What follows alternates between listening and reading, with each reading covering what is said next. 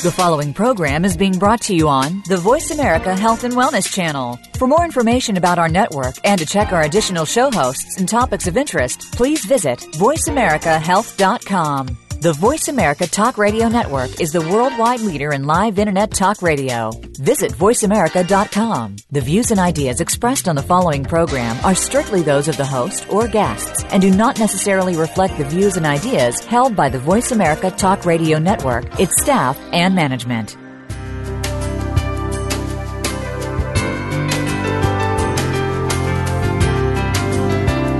Good afternoon and welcome to Frankly Speaking About Cancer with the Cancer Support Community. Your host is Kim Tibaldo, President and CEO of the Cancer Support Community. This hour is designed to inspire, inform, and to help you live better with cancer. Now, here's your host, Kim Tibaldo. Welcome to Frankly Speaking About Cancer, an internet radio show that focuses on informing and inspiring people to live well with cancer. I am your guest host today, Linda House, the president of the Cancer Support Community, filling in for Kim Tibaldo, who is off this week.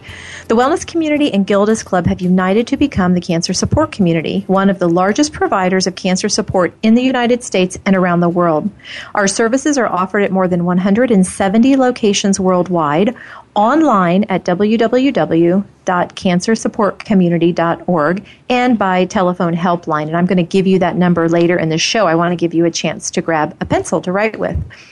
Today's episode of Frankly Speaking About Cancer is sponsored by Insight Corporation, and we certainly thank them for their sponsorship. We are talking today about a very specific type of myeloproliferative neoplasm called polycythemia vera. And the myeloproliferative neoplasms and polycythemia vera belong to a very rare group of blood cancers. As a matter of fact, only about 14,500 people in the U.S. will be diagnosed with a myeloproliferative neoplasm in this year. And so we felt like it's really important to help raise the awareness of these types of cancer and also to help individuals create a community around these type of cancers. So to join me in helping to do that, two distinguished individuals. Number one is Jack Sprague, who is a 74-year-old retired public educator. During your education career, Jack served as an elementary teacher, principal at all levels, and central administrator superintendent for 17 years. After retirement, Jack and his wife moved to rural Colorado, where he enjoys horseback riding, hiking, camping, and golf in the mountains of beautiful western Colorado. And I've seen some photos from out there, Jack. I can understand why you're enjoying your time out there. It's beautiful there. Yes, it is. So you have you've been a pilot. You've got a commercial and instrumental rating for 50 years, and you are also living with polycythemia vera. And That's thank correct. you for being with us, Jack. Mm-hmm. Also today, we are joined by Dr. Angela Fleischman. Dr. Fleischman is a physician scientist who researches hematologic malignancies and integrates research into the clinical care of patients with these diseases. So not only does Dr. Fleischman research the disease, but she's also taking care of patients bench to bedside. Dr. Fleischman has a long-standing interest in blood cell development, which started during her PhD graduate studies at Stanford. After completing her MD PhD at Stanford in 2005, she moved to Oregon Health and Science University for her internal medicine residency and medical oncology fellowship. She joined the University of California, Irvine in 2013 as an assistant professor to develop her independent laboratory group focusing on the pathogenesis of myeloproliferative neoplasms, which is a form of a chronic leukemia. Her overarching research goal is to identify what drives disease initiation in MPN and to ultimately translate scientific discoveries into therapeutic benefits for patients who are living with an MPN. And, I'll say in advance, thank you for your work, Dr. Fleischman. I know that we've made significant advances here, and much of that is attributable to the work that you've done. So thank you for that, and also thank you for being here. Well, thank you. Thank you very much. I'm happy to be here, and I'm delighted to have this opportunity to talk today. So let's start with you. I sort of mentioned, tripping over my tongue a little bit, about MPNs, but can you just give us and our listeners in particular more information about MPNs and what type of diseases fall into that category? Okay, so a myeloproliferative neoplasm is sort of a umbrella term that can describe three different diseases which have a lot of similarities. The three diseases that are included in myeloproliferative neoplasms are polycythemia vera, essential thrombocythemia, and myelofibrosis. And all myeloproliferative neoplasms are characterized by an expansion of mature blood cells. So basically, there are too many blood cells in the blood and in the bone marrow and in the spleen, and it depends on what type of blood cell is expanded. That determines what type of myeloproliferative neoplasm a person has. And this differs from things like acute leukemias, where an acute leukemia is where you have an expansion of immature cells, and cells should mature in your bone marrow and shouldn't come out into the blood, but in an acute leukemia, they're coming out into the blood. In an MPN, there's too many cells in the blood, but there are cells that should be there anyway, so it's just there's too many cells that should be in the blood, but there's just too many there. Which sounds like but it sounds to me like there would be a problem. There's not enough room for all of them. Correct, and there can be many problems that stem from having too much blood. The most common problem, and what's the focus of therapy is blood clots. So MPN patients have a higher risk of getting a blood clot than a normal person, and a lot of the therapies are geared towards reducing the risk of blood clots by taking aspirin, by taking medications that reduce the number of blood cells, as well as taking some other medications that would reduce one's risk of blood clots. Also, symptoms are a very characteristic feature of myeloproliferative neoplasms, and many people with MPNs have symptoms. In particular, patients with myelofibrosis have the most symptom burden, but both ET and PV patients can also have some pretty debilitating symptoms that need to be addressed. Mm-hmm. So why don't you stay on that theme for our listeners, and what are some of the common symptoms that patients see?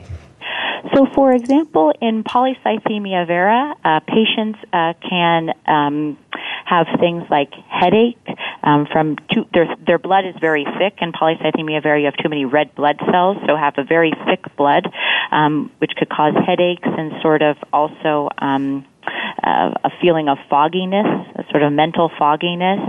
Can also have pretty extreme problems with itching, just horrible itching, particularly after hot showers.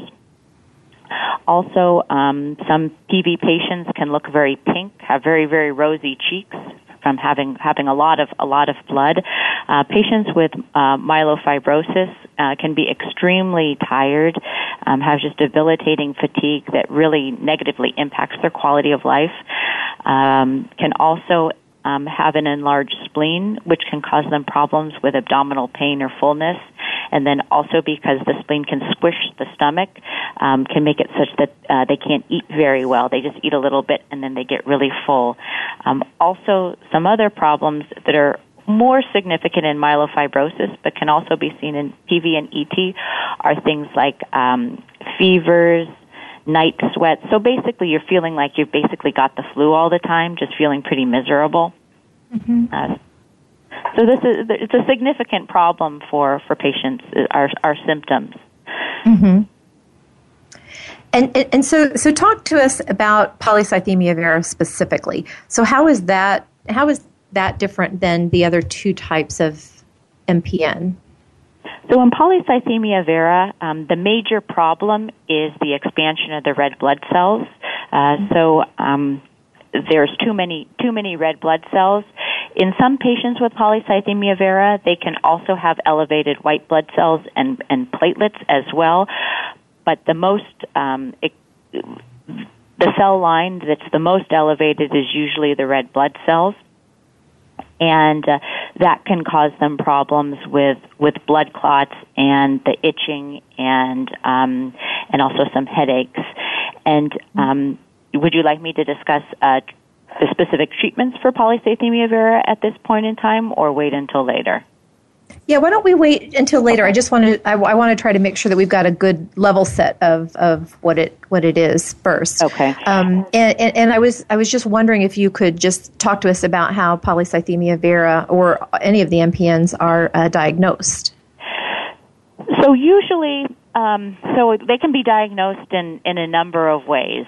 A lot of times, people can, on their yearly physicals, when they get their blood counts, their physician notices that there's some abnormality, and that the patient really didn't really notice that there was anything wrong other than their doctor told them that their blood counts were off. So that's a pretty common way that people can be diagnosed. And in retrospect, if you have a number of years of blood counts sort of, in a folder or something like that, a lot of times you can look back at previous years and you could sort of see things inching up.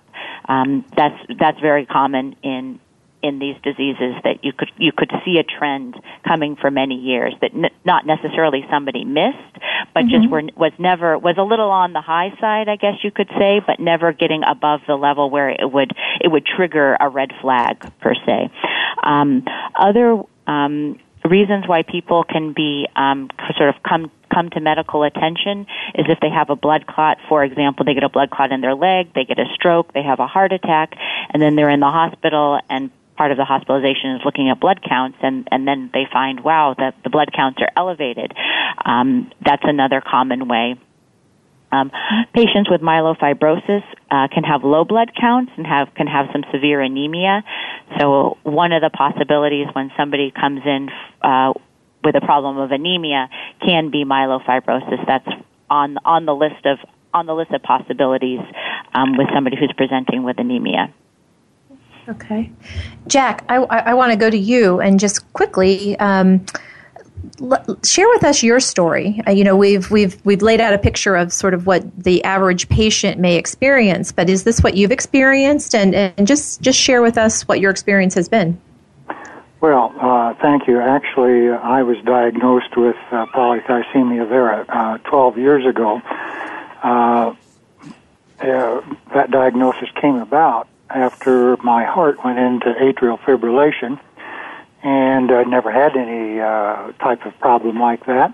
Went to the emergency room, and they took care of the atrial fibrillation, but of course in the testing also found a hematocrit red blood count level of 62, which is pretty high. Had a very wise emergency doctor there who happened to be a cardiologist, and he said, let's find out why your heart was stressed so much. And he said, I think it was that very thick blood that it was pumping. He called it pumping sludge. And he said, I'll tell you right up front, I suspect you may be facing he called it a disease, a blood disease called polycythemia vera. A bone marrow test verified that, and so I began the protocol of treatment, which included almost 9 years of monthly phlebotomies and sometimes in the latter period weekly phlebotomies, which did a good job of taking care of the red blood cells.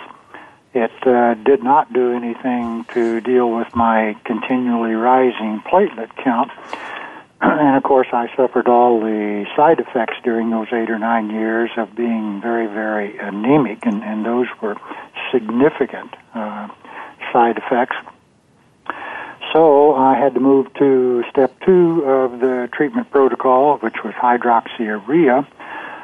I could not tolerate hydroxyurea, even at the lowest dosage. It just tore up my tongue and mouth and caused it to practically swell shut.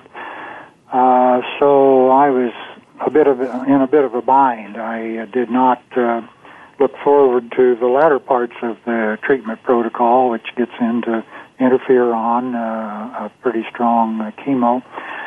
And I very, very luckily got on the internet and found a study that was almost ready to close. The entrance portion of the study happened to be sponsored by the same drug company that's sponsoring this program, Insight, and led by 2 or 3 of the major doctors in the country dealing with this kind of disease. Make a long story short, I got into that study. The study was to see if ruxolitinib, which later became called Jakafi, could be approved for treating polycythemia vera. I've now been on that drug for 3 years, and I've had just absolutely wonderful results. I'm totally normal, almost totally normal, and that's my story up to this date. Great. Well, thank you. And we are going to run to a quick commercial break, but when we come back, I want to talk to you about your awareness of MPNs and polycythemia vera. So this is Frankly Speaking About Cancer. Today's show is sponsored by the Insight Corporation, and we have got to take a commercial break. Please join us shortly.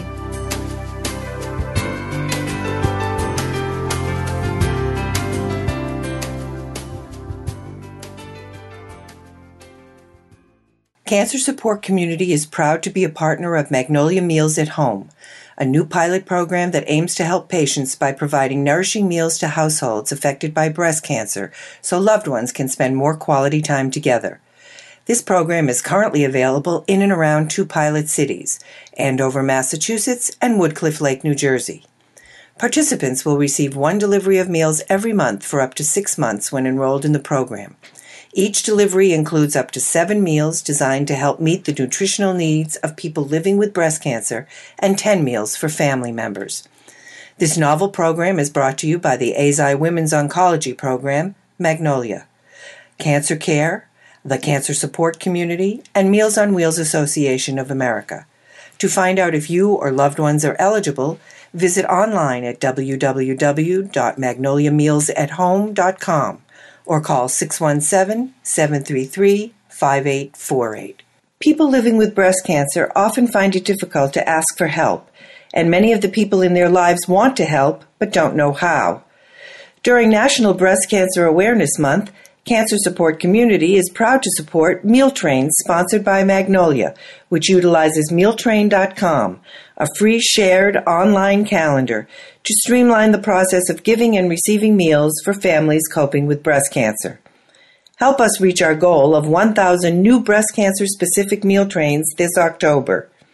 To learn more, visit mealtrain.com/MMT and enter the code MagnoliaB, or visit us at cancersupportcommunity.org. Hi, I'm Nick Nicolaides, President and CEO of Morphotek, and we're delighted to be a sponsor of Cancer Support Community's Frankly Speaking About Cancer series. Morphotek and its parent company, Eisai, are committed to human health care, and we recognize that patients and their families are the most important participants in the healthcare process.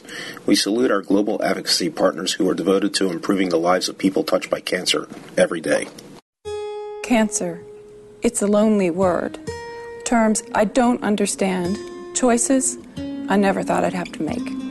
But there is hope and help. Support from cancer survivors. Links to research and clinical trials. Help with finances and access to care. All behind you at Breakaway from Cancer, created by Amgen to empower cancer patients. The Cancer Support Community is proud to be a partner of Breakaway from Cancer. Effective cancer treatment requires more than just medication or surgery. For the country's 12 million cancer survivors and their loved ones, the social and emotional challenges of adapting to life with cancer are ongoing. How to handle coworkers' questions, how to get comfortable with new physical realities, how to reassure worried family members, or explain to friends your priorities have changed. The Cancer Support Community is ready to help by providing free counseling, education, and hope for survivors and their caregivers. Whether online or at over 100 locations around the world, the Cancer Support Community is ready to offer the support you need to live a better life with cancer. For more information on support groups, publications, nutrition, exercise programs, and more, call 1-888-793-9355. or visit us online at www.cancersupportcommunity.org. That's cancersupportcommunity.org. The Cancer Support Community, a global network of education and hope.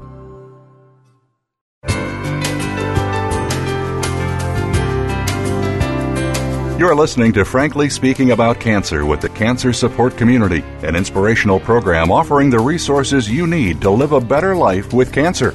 Now here's your host, Kim Thiboldeaux, President and CEO of the Cancer Support Community. Welcome back to Frankly Speaking About Cancer. I am your guest host today, Linda House, standing in for Kim Thiboldeaux, and we are here today with Jack Sprague, who is currently living with polycythemia vera and living well with polycythemia vera, which is a rare form of blood cancer, and Dr. Angela Fleischman, an assistant professor in the Department of Hematology and Oncology at the University of California, Irvine. And Jack, when we went to a commercial break, you were sharing with us how well that you were doing, and I wanted to just check something with you, because I got a sense that when you were diagnosed, you had no idea about MPNs or polycythemia vera, any of that. Well, that's absolutely correct. Although my father, 40 years ago, had been diagnosed and lived for many years with some sort of a leukemia, I really had never heard of polycythemia vera. I had heard of something called polycythemia because we live here in the high elevations of western Colorado. And some of the miners up at the 10,000-foot level have to come down now and then from having polycythemia. But that's very different than polycythemia vera. So I had no knowledge of either one. And interestingly, when I was diagnosed, and for some time after that, I wasn't even aware it was considered a cancer. The term blood disorder, blood disease, bone marrow malfunction, etc. was used. Obviously, I knew I was being treated by oncologists, and finally it dawned on me, yes, I had a cancer. And we've taken it from there. Mm-hmm. Mm-hmm. Dr. Fleischman, I'm wondering if you could just talk a little bit about, I know that Jack started to talk about some of the different treatments, and I'll just say that we don't promote any specific treatment, and we really encourage physicians and patients to have a full conversation about risk benefits of any treatment. But could you just talk through, what are some of the treatments available for people with polycythemia vera? Okay. So our current goals of therapy in polycythemia vera, and I guess in all myeloproliferative neoplasms, are number one, to reduce the risk of blood clots, and number two, to improve symptoms. At this point in time, other than a bone marrow transplant, we can't confidently say that medications, we have medications that can alter the natural history of the disease. So in terms of therapies, it's really our standard therapies reduce blood clot and improve symptoms. And so how do we reduce one's risk of a blood clot? So almost all MPN patients, particularly PV patients, are on an aspirin unless it's otherwise contraindicated. And then we make a decision in terms of whether someone with PV would be high risk or low risk. High risk would be designated as someone who's had and is high risk of blood clot or low risk of blood clot. So that's what we're talking about, risk. High risk would be somebody who has had a blood clot in the past or who is over 60.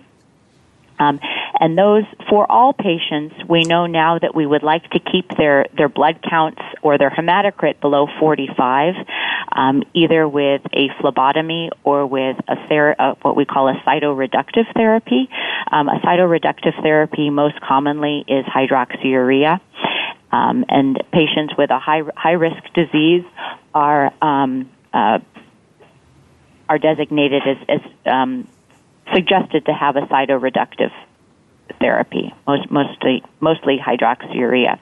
And in terms of other medications that can currently be used for polycythemia vera, interferon has been used in the past, and of the medications that are currently available for myeloproliferative neoplasm, it's really the only one that we have good evidence that it decreases the clonal burden, or that we haven't really talked about the JAK2 mutation, but in MPNs and in particular PV, we know that the quote cancer cells have a mutation in JAK2.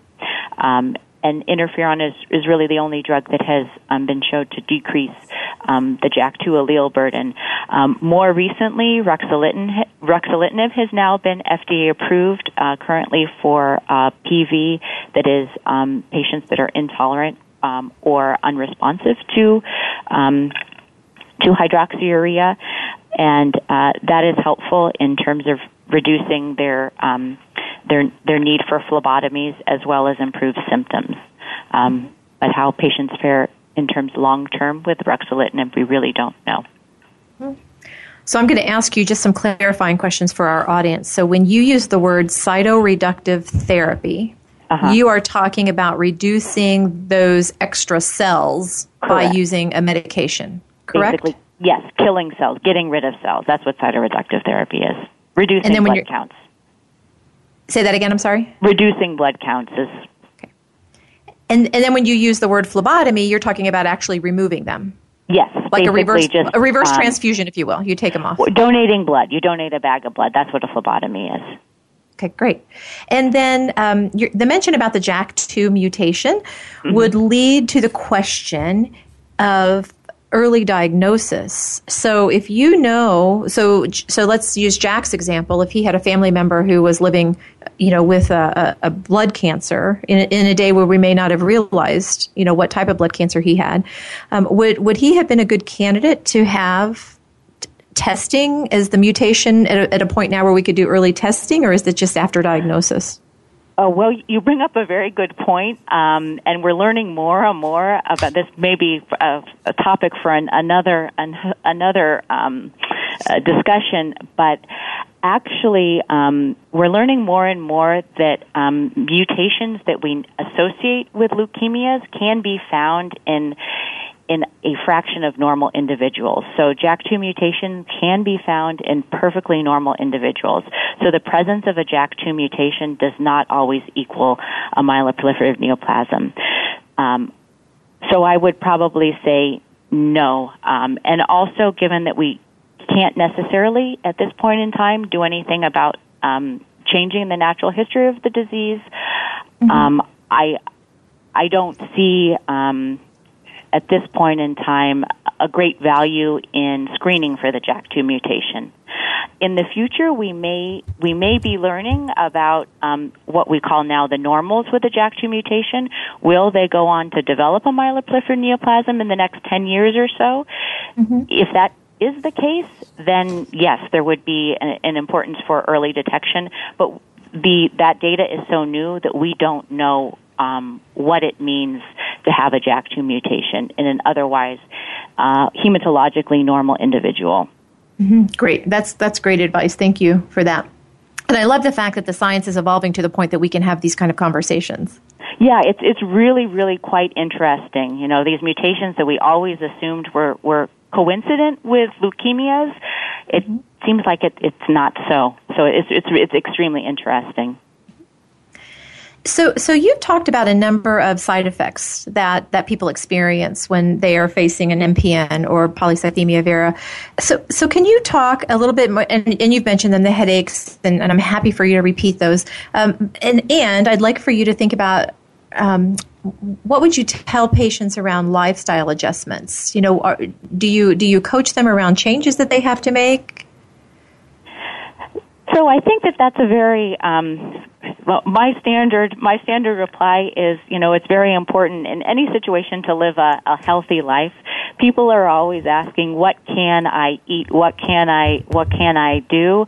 I think a generalized healthy diet, exercise. People say, well, if they're tired, then they don't want to exercise. But studies are showing that if you exercise, it makes you feel better, so it actually helps out with fatigue to exercise.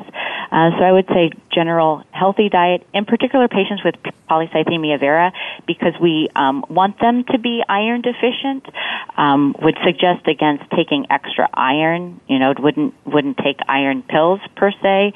And in terms of, changing their diet. I think everything in moderation. I don't want to tell somebody that if they enjoy red meat, not to eat it. People should enjoy what they eat, but really do things in moderation. Mm-hmm. Okay. And Jack, can you piggyback onto that and tell us, you said that you're doing really well. How have you come to cope with your disease, and what lifestyle changes have you either added or stopped that takes you to the point where you are now? Well, I think I've been quite fortunate. I did have all of the symptoms that Dr. Fleischman has talked about, and going on the phlebotomy routine did not or does not remove most of those symptoms. It does thin the blood, and of course then you begin to deal with the iron deficiency issues. And as I mentioned earlier, 8 years of severe iron deficiency for me, I believe, was quite significant. I had a number of side effects from that. I didn't change my lifestyle really at all, didn't have to, other than there were I had a degree of fatigue that probably caused me to be a little less active. Since my routine on ruxolitinib, I would say my lifestyle has gone back to totally normal. All of my symptoms of both iron deficiency and of the disease are gone. I'm as normal, as I think I said earlier, as healthy as I could expect to be at age 74, I believe. Mm-hmm. And we're certainly happy to hear that. We are going to take a quick commercial break. This episode of Frankly Speaking About Cancer is sponsored by the Insight Corporation. Please join us right after this break, where we'll learn more about this very rare type of cancer.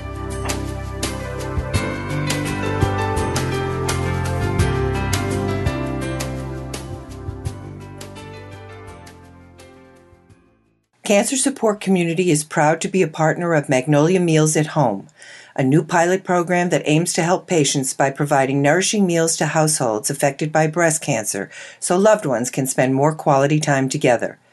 This program is currently available in and around 2 pilot cities, Andover, Massachusetts, and Woodcliff Lake, New Jersey.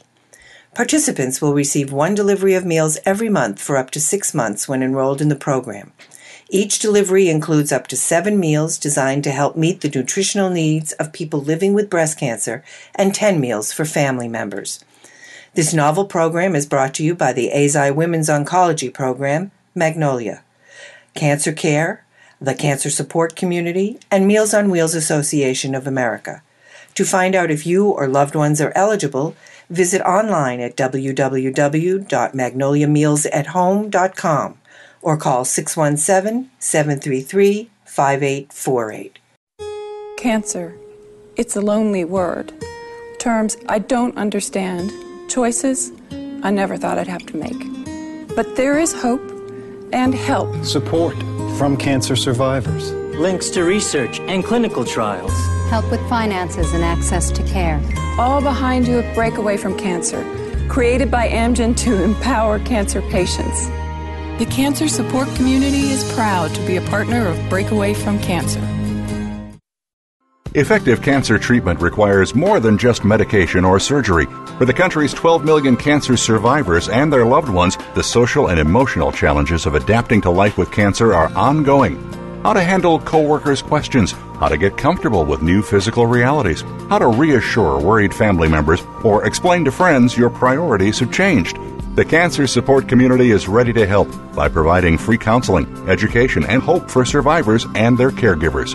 Whether online or at over 100 locations around the world, the Cancer Support Community is ready to offer the support you need to live a better life with cancer. For more information on support groups, publications, nutrition, exercise programs, and more, call 1-888-793-9355 or visit us online at www.cancersupportcommunity.org.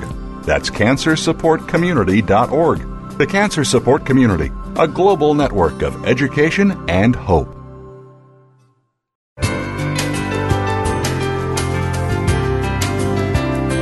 You're listening to Frankly Speaking About Cancer with the Cancer Support Community, an inspirational program offering the resources you need to live a better life with cancer. Now here's your host, Kim Thiboldeaux, President and CEO of the Cancer Support Community. We are back with Frankly Speaking About Cancer. I am your guest host today, Linda House, and we are here with Jack Sprague, who is currently living with a polycythemia vera, which is a very rare form of blood cancer, and also Dr. Angela Fleischman, an assistant professor in the Department of Hematology and Oncology at the University of California, Irvine. Dr. Fleischman, I wanted to start this segment with you, and thanks to the two of you, we've already learned quite a bit about polycythemia vera, but can you just speak to why it is that the general public knows so little about this disease? I think because it's a relatively rare disease, and I think that also it doesn't get the same press that other cancers like breast cancer does, because patients with the disease can live a normal life, and it's not really all that visible to the public. You may have a coworker or a neighbor who has this disease, and you may not know it. And also, it just the fact that it's not as common as other things is probably the reason why it doesn't get all that much press. But honestly, I've been quite amazed that it's much more common than one would actually think. So I think it's getting less press than it should. And so, Jack, kind of piggyback onto those comments. So what is it like to be living with this type of cancer that very few people know of? And, so many times I've heard from people with MPNs that because you don't look sick, that has an implication to how people experience your cancer alongside you. Well, I think the doctor is correct. The fact that you can hopefully live a reasonably normal life. I remember about the first thing I read said you should expect to lead a normal life of 10 to 20 years. And once I passed 10 years, I began to wonder. Yes, you mentioned, or someone asks why you having to go down to Mayo Clinic for a quarterly checkup, and you say because I have polycythemia vera. That means nothing to them, and so it appears to me that the broader community does not take it very seriously, and I'm afraid there are rare instances in which the medical community, probably not so much the oncology part of the medical community, but some of the rest of the community does not take it as serious as it needs to be. It turned out that my hematocrit had been at the 60 or higher level for several years prior to my diagnosis, and simply was overlooked. So we need a little more education, probably for everyone regarding this disease. Mm-hmm. And so I'm not going to let you off the hook with that. What would you tell someone who is newly diagnosed or not yet familiar with the healthcare system? You seem to navigate it pretty well, and I want to go back to clinical trials at some point before we end this show. But what would you recommend for a newly diagnosed person that they do right away that can help them become their own strongest advocate? Mm-hmm. Well, I think the internet is a good place to start. There's worlds of information there, and virtually all of it is in line with best practice and best knowledge, and in line with what Dr. Fleischman has shared with us today. Your own oncologists probably have a file that's full of material that they'll share with you. I think it's important to see if there are other patients in your local community that you can share thoughts and ideas with, and of course, if you're not comfortable with what's happening, then look further within the medical community until you are, because there's an awful lot of fine oncology departments out there that are, I believe, up to date and ready to treat this disease appropriately. Most important thing is look out, do your own work along with the doctors, help them out. Mm-hmm. And so say a little bit more about that and share your experience working alongside your doctors. We love that relationship that exists.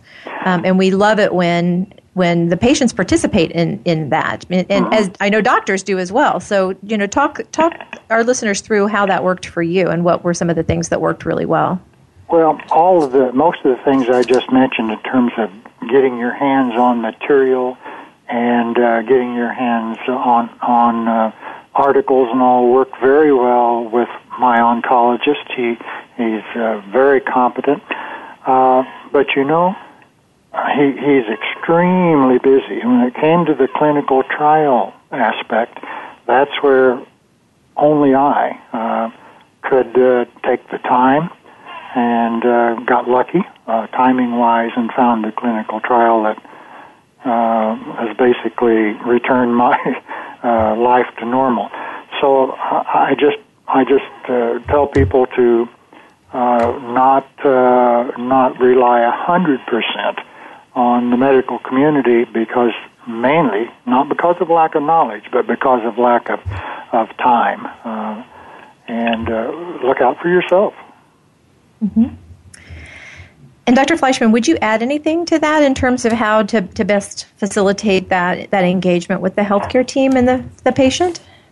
So I agree that I think a great place to start is your own oncologist, and a lot of oncologists, depending on where you are, they all have the best intentions, but just given the limitations of time that they can actually spend with each patient, unfortunately, the onus is on the patient to go on their own and obtain a lot of background information about their disease.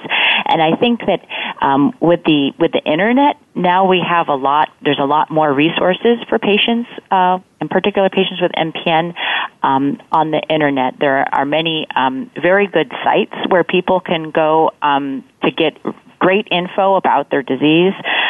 There's that I've personally used, the MPN Research Foundation.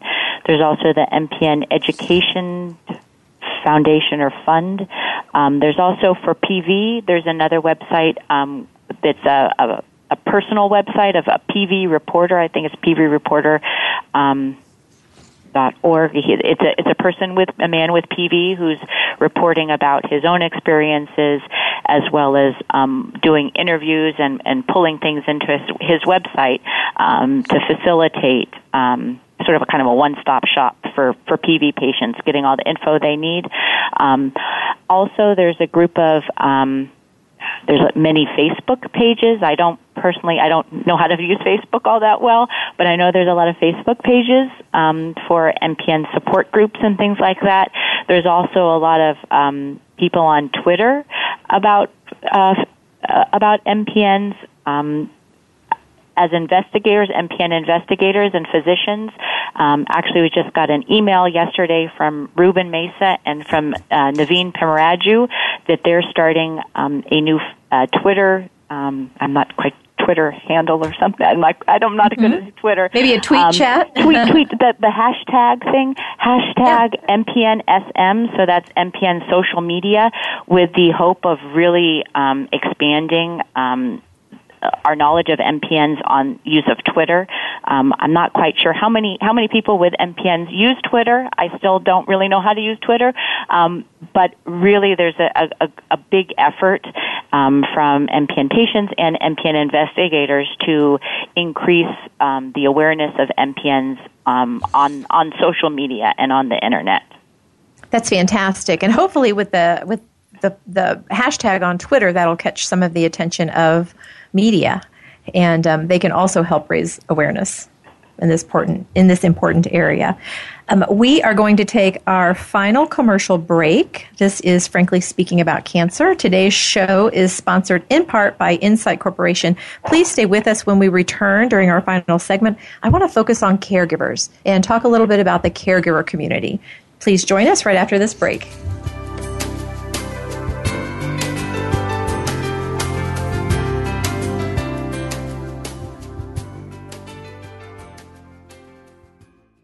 Effective cancer treatment requires more than just medication or surgery. For the country's 12 million cancer survivors and their loved ones, the social and emotional challenges of adapting to life with cancer are ongoing. How to handle coworkers' questions, how to get comfortable with new physical realities, how to reassure worried family members, or explain to friends your priorities have changed. The Cancer Support Community is ready to help by providing free counseling, education, and hope for survivors and their caregivers. Whether online or at over 100 locations around the world, the Cancer Support Community is ready to offer the support you need to live a better life with cancer. For more information on support groups, publications, nutrition, exercise programs, and more, call 1-888-793-9355 or visit us online at www.cancersupportcommunity.org. That's cancersupportcommunity.org. The Cancer Support Community, a global network of education and hope.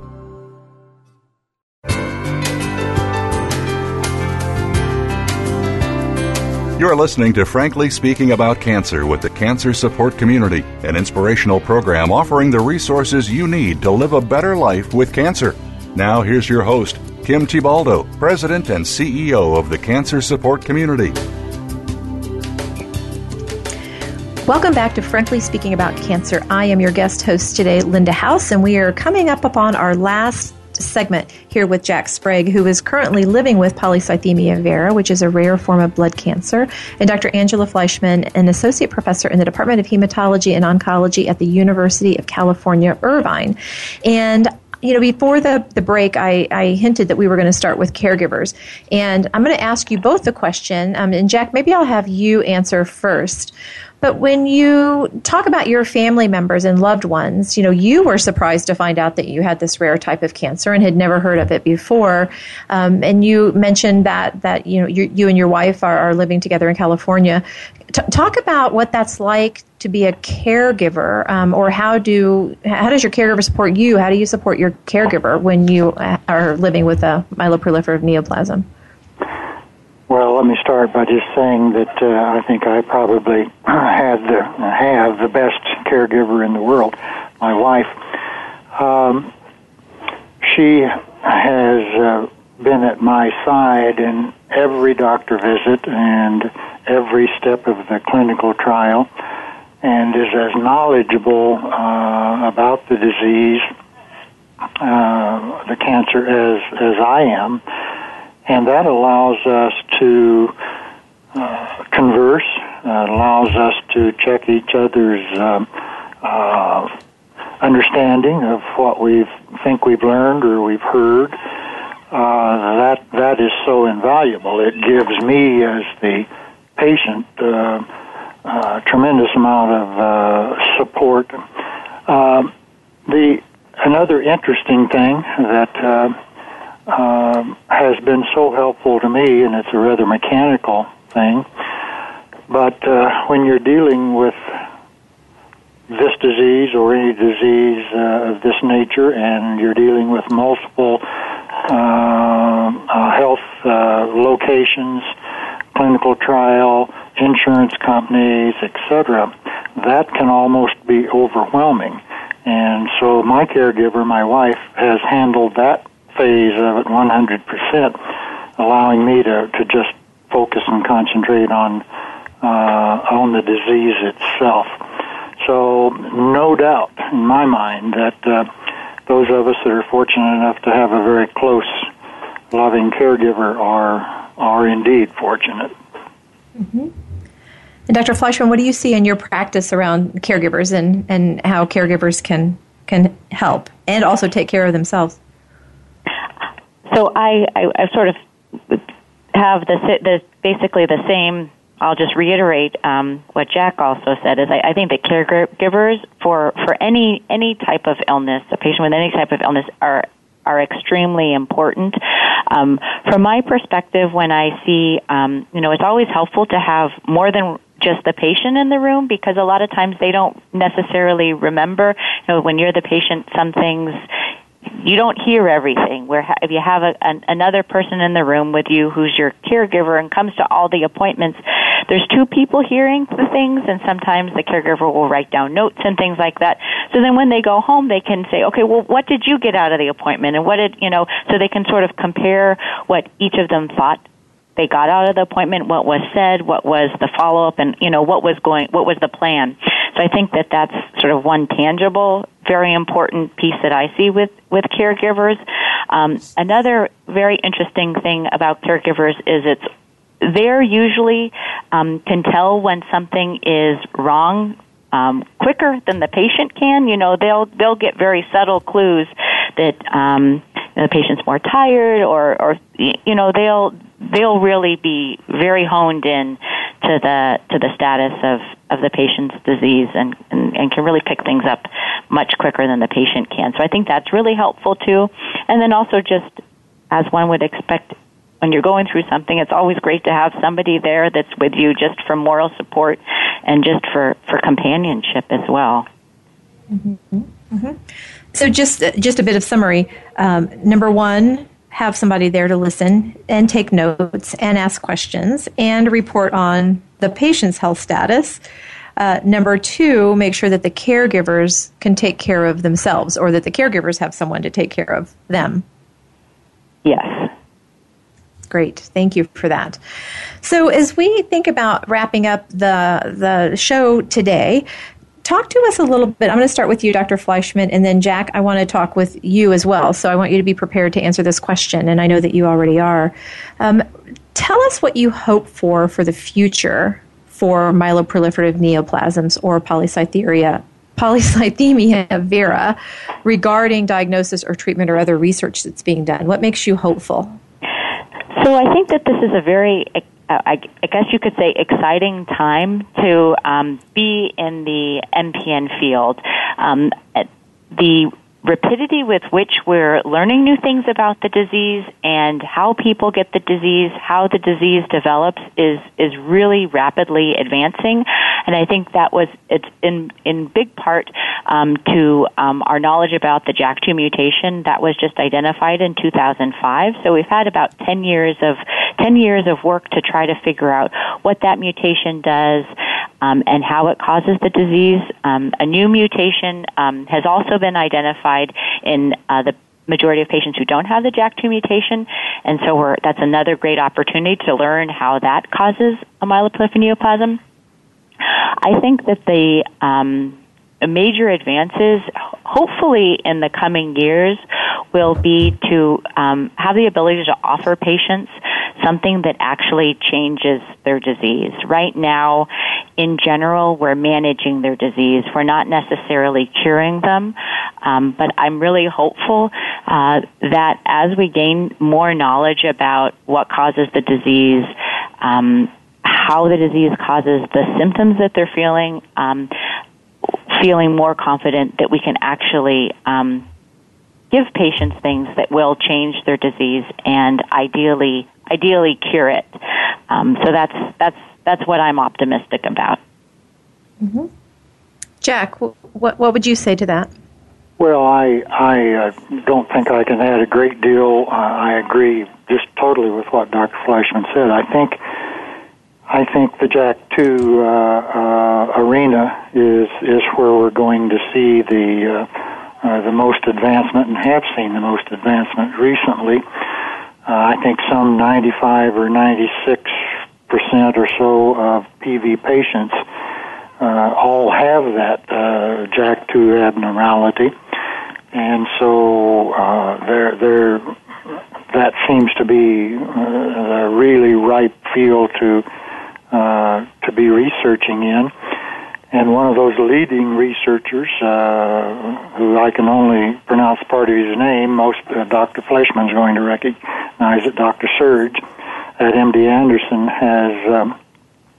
has predicted that within 10 years he believes we will accomplish what the doctor just hoped for, which is a cure through managing that JAK2 abnormality. I would hope also, however, that we can better recognize that many patients, that not only myself but those that I talk to, who go through 8 to 9 years of phlebotomies, a number of those patients suffer some real quality of life issues due to the phlebotomies, and that perhaps we can get the medical profession and the insurance companies and the drug companies on the same wavelength and get, for example, the ruxolitinib treatment earlier in the protocol without having to go through the phlebotomies and the hydroxyurea phase of it. And I know there's many issues with that, but that just comes from a patient's perspective. Yes, no, I appreciate that. So it goes back to how do we help people live as well as they possibly can while living with this rare chronic blood disease, blood cancer. And so we are at the end of our time here today. I wanted to thank you both so much for joining us. And I think you really helped us learn a lot about the MPNs and polycythemia vera and the realities facing people who are living with rare cancer. So thank you both for being here today. Well, thank you. You're very welcome. And I would like to also thank today's sponsor, the Insight Corporation, and to all of our listeners. Thank you for joining us today for Frankly Speaking About Cancer. Again, I'm your guest host, Linda House, the president of the Cancer Support Community. And just to remind you that we have information on our website about the myeloproliferative neoplasms, and we have a couple of radio shows now that we would encourage you to take a listen to, as well as our partner organizations that we've mentioned throughout the show. The Cancer Support Community provides a multitude of in-person, online, and over-the-phone support. If you or someone you know is faced with a cancer diagnosis, including a myeloproliferative neoplasm, you do not have to go through cancer alone. For more information about our programs, please visit us at www.cancersupportcommunity.org, where you can find a location near you or find a wealth of information. You may also call our toll-free helpline, and I warned you to grab a pen. Here is the number. It is 1-888-793-9355. Again, 1-888-793-9355, where you will be able to speak with a licensed mental health professional Monday through Friday from 9 a.m. to 9 p.m. Eastern Time. Until the next time, be well, do well, live well.